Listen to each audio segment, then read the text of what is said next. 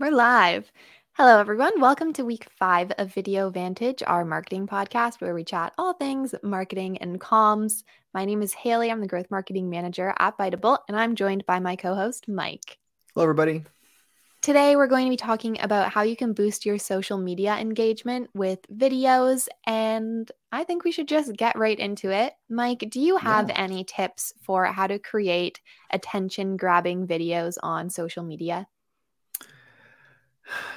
I mean, I almost feel like this question's better for you. I think because you do such a great job of creating, all the videos for Biteable that just get so much traffic. But I think, um, I guess my observation is, I think for attention grabbing, you know, you need to like your video needs to just to jump right in, right? Yeah, You can't have like this long drawn out opening, right? So yeah, like the things that you absolutely. normally would see with video, like just have some good cuts, some good transitions, letting people know what you're about to say in your Yes, video, I think is important as opposed, and then you can like take your time explaining it, totally. but I think you have to just jump right in and tell them. Um, and then I don't know, there's all kinds of stuff, maybe like around like trends that maybe you can speak more clearly to or more accurately to than I could. But um, that's kind of my observation. But like, what's your take on that? Yeah, I think you hit the nail on the head. A few things I've noticed with our videos that tend to help them perform well. Also, what I've noticed just with attention spans. I think the average attention span used to be 7 seconds, but I'm sure it's much lower now with I bet. all of the short form video. So I think if you are talking to the camera in your video, adding a hook in the first like second of your video and kind of just making it a little bit clickbaity to really capture that person's attention and let them know like what they're going to get from your video. Or if you're not talking to the camera and it's more of like a trend focused video, there you're relying pretty heavily on the audio, which is normally quite attention grabbing. But another thing I like to do in our videos is add quick transitions. And I add a transition normally within the first second of the video. So it could just be something like a jump cut from me sitting at my desk to me like Mm-hmm. on the couch or a different angle of my face. And that just kind of makes it a little bit more interesting, I find.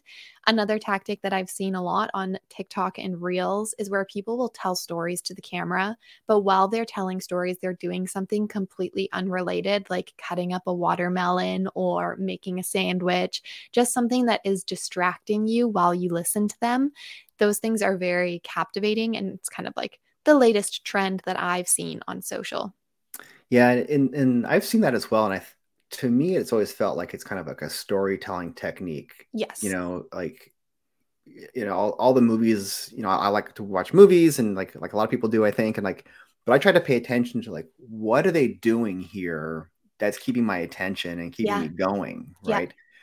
And it's that voiceover within all the background stuff of like, okay, I'm getting more insight into this person. Yeah. I'm much more engaged now, and I think those are the types of techniques that I think really you can learn from other videos Yeah. and then apply them in your own. Completely agree. I do the same thing as I'm scrolling. I try to not only pay attention to what is capturing my attention, but also what's losing my attention. Mm, So then I'm like, ooh, I shouldn't do that in a video because I scroll really quickly. It's just part of my job is to like capture that research. So I have to go pretty quick. But on TikTok, if I scroll past somebody's video before a sound has even come out, I'm like, wait, why did that happen? And normally it's things like, bad lighting, the angle was weird, it was too slow to get started. We have a yeah, video actually on our YouTube channel about the new phenomenon called the millennial pause, where I love millennials that are one. prone to like pausing at the beginning of their video and having that awkward blank stare. And it's just like you completely lose your viewers in that half a second. But yeah, so I kind of try and keep that in mind when I'm scrolling as well.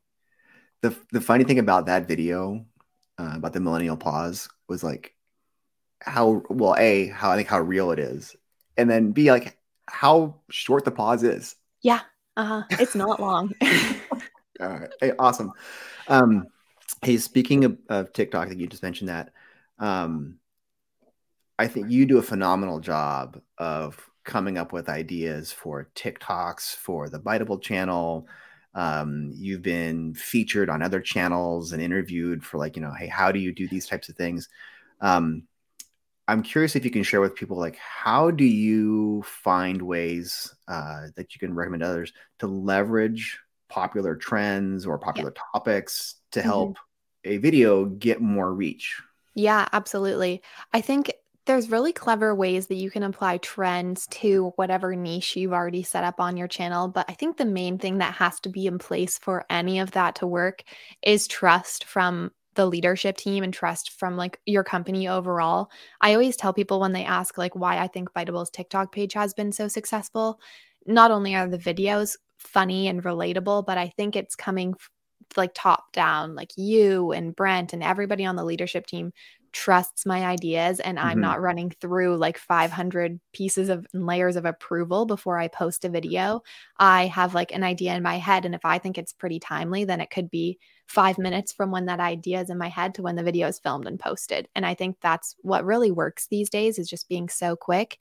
So I know we have an example queued up, but one thing that we really lean on for Bitable's TikTok page is those trending audios and kind of thinking of different relatable scenarios and pairing that with the audio. So the example Yeah. we'll show here, my personal TikTok for you page has been absolutely full of Taylor Swift Eras tour content. And I know I'm not the only one. Yeah. Seems like every night she has a show, I'm getting updates on what her like secret songs were or clips from the show, whether it was raining or whatever went down.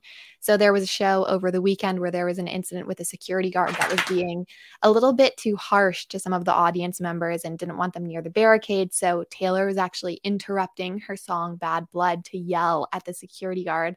And of course, TikTok, within about 12 hours, that footage became a TikTok sound and kind of just like jumped on the bandwagon pretty quickly. I think when we posted the video, the sound had about 600 uses, which is embarrassingly low for TikTok and for me to have found it. But Yeah. I'll play the video now just so you can get an idea of how we've kind of taken these sounds and trends and applied them to our niche, which is mainly working remotely or content around working remotely. So let's see if this works. We'll add this to the screen.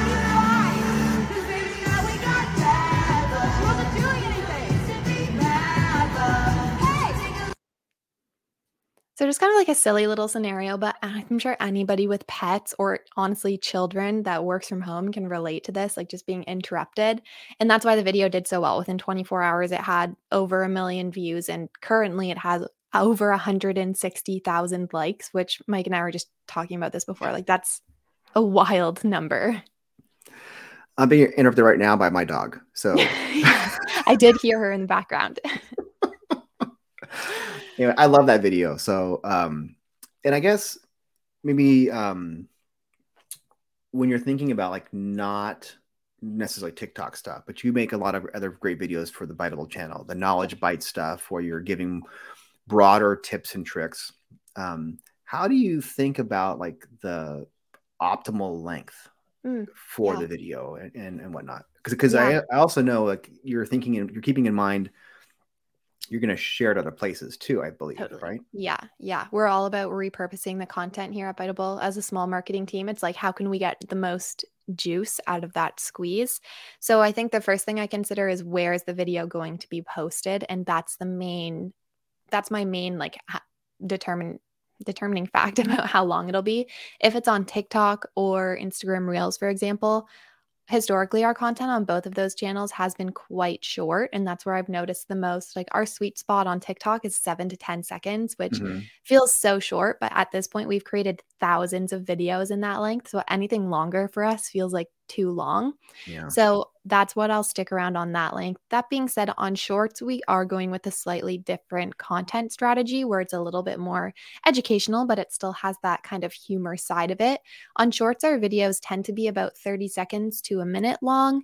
I think there has been some research recently where I can't remember who, someone studied millions of YouTube short videos, and they determined that the ideal range for those, or the ideal length, was about a minute long, which is a lot Mm. longer than you'd expect for short form content. But typically they are more kind of like get ready with me style videos or talking head content.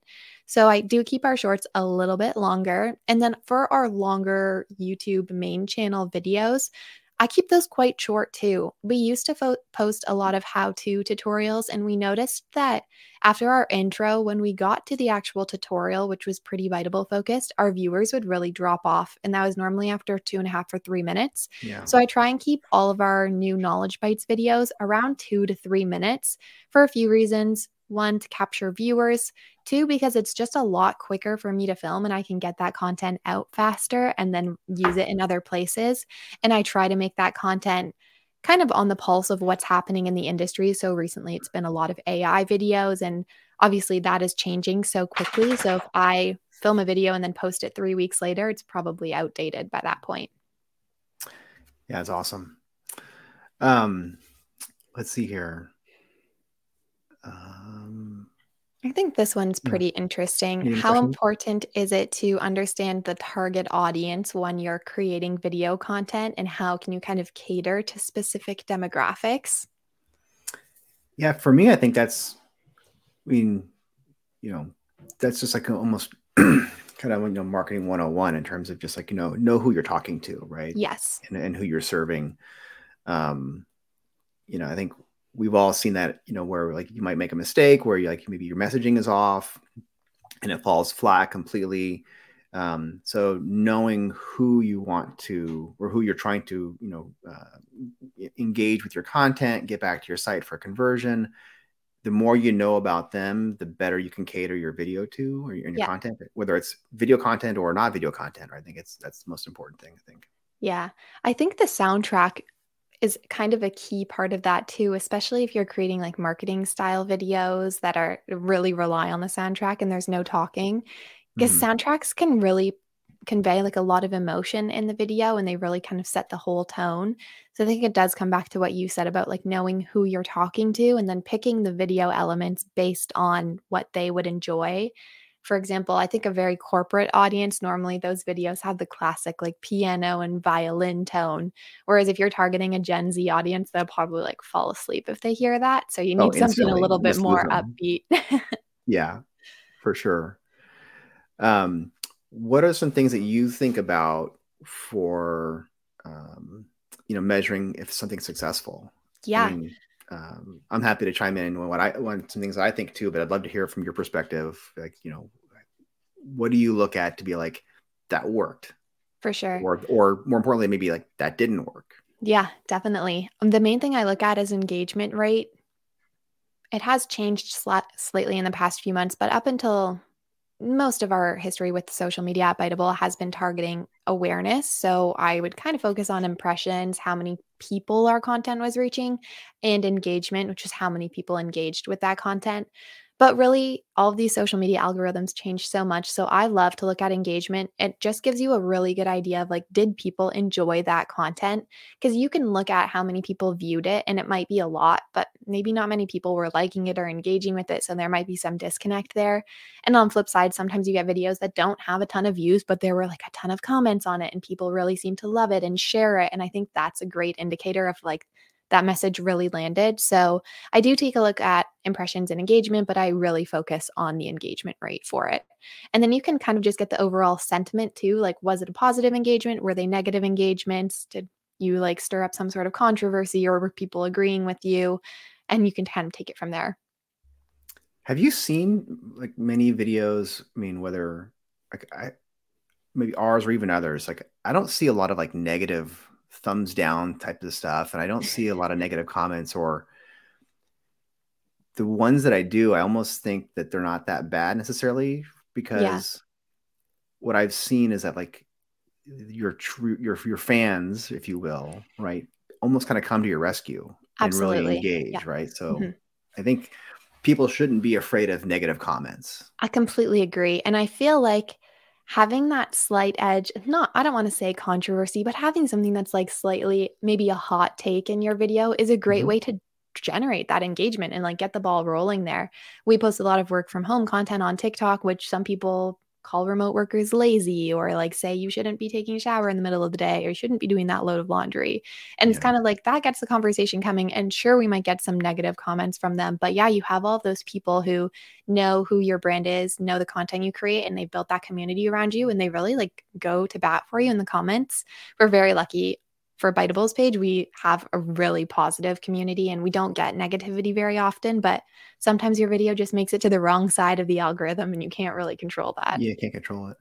But I also think like it's important from a, you know, for your audience to trust you to Yep, have that authentic take. Like, I totally. don't think it's good advice for anybody to like be controversial just for controversial sake, right? No. If you really believe something and you're authentic about it Yeah. and you're not like, doing it just for the click, I think Yes. that's important too, I think. Totally. Yeah. I think it kind of like helps build your personality on that app and helps people kind of build that relationship with you because they're really like, oh, yeah, I really agree with that. That was our Mhm. first video that went mega viral, was like, I don't want to say borderline controversial, but it was about taking a shower in the middle of the workday and like how great it is. And 95% of the comments were like, oh my gosh, I didn't think anybody else did this. This is amazing. And then you had the 5% that were like, you're so lazy, get back to the office. And it's like, okay, you know what? You can't win them all. Yeah. I never left the office. Yes. I won't be going back. Uh, That's well, awesome. we're already at the end of our 15 minutes. That went by really, really quickly today. Yeah, I did. Appreciate it, Thank Haley. you. Thank you. Thank you, Mike. And thank you for everybody who joined us. We'll see you all next Thursday.